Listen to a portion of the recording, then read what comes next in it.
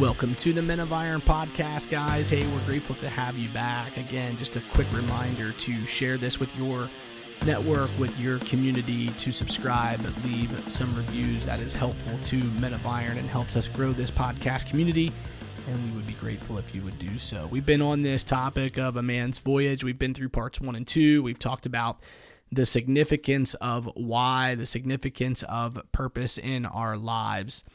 And it's in Matthew 22, verses 34 through 38, that Jesus says our greatest efforts should be focused on loving God, because it's a relationship with Him as men that should be our first and greatest commandment. It is the bullseye. It's the center. It's the why of our life. We talked about that in episode 1 here, or part 1 of this, I should say. But it should be the single most important thing in our lives. And you see, the world around us, it tries to define our voyage by kind of who we are as individuals. But Jesus shows us that it's about wholly loving the all-powerful creator of the universe. And Jesus' simple response in this passage of Matthew 22, 34 through 38 gives clear insight into our voyage as men. You see, our greatest purpose is to love God with all of our hearts and with all of our souls and with all of our minds. And our greatest joy, the greatest fulfillment is going to come from knowing Him deeply and being known by Him.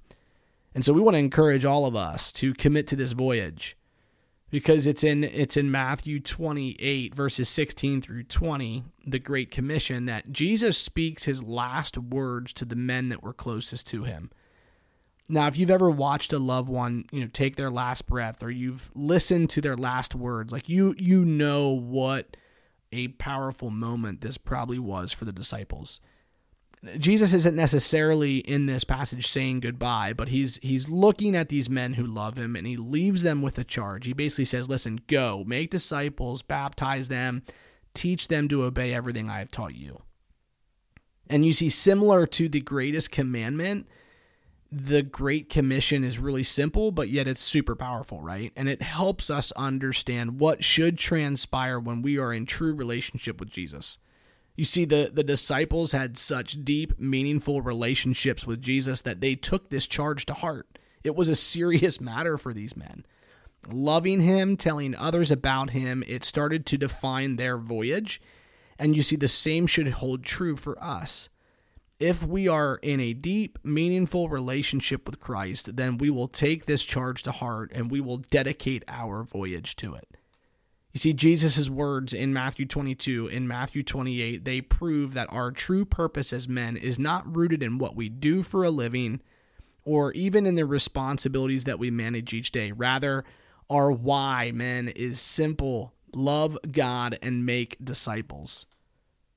You see, our voyage should be focused on following the greatest commandment and living out the Great Commission. You see, aiming for these two things is what's going to drive us out of bed with passion and zeal each morning. I promise you. It's going to lead all of us on this meaningful, influential, and very adventurous voyage. And it's only like godly leadership and strength will only develop in our lives as men when we focus first on why we exist: to love God with all of our heart, with all of our soul, and with all of our mind. And Jesus says that loving God is the single most important thing we will ever do. And we as men, we will only flourish, guys, when our relationship with Him is top priority. Loving Him, receiving His love, it's got to be the bullseye that we aim for each day. And there's no perfect formula for that, but we do need to prepare to kind of anchor down into this relationship with God.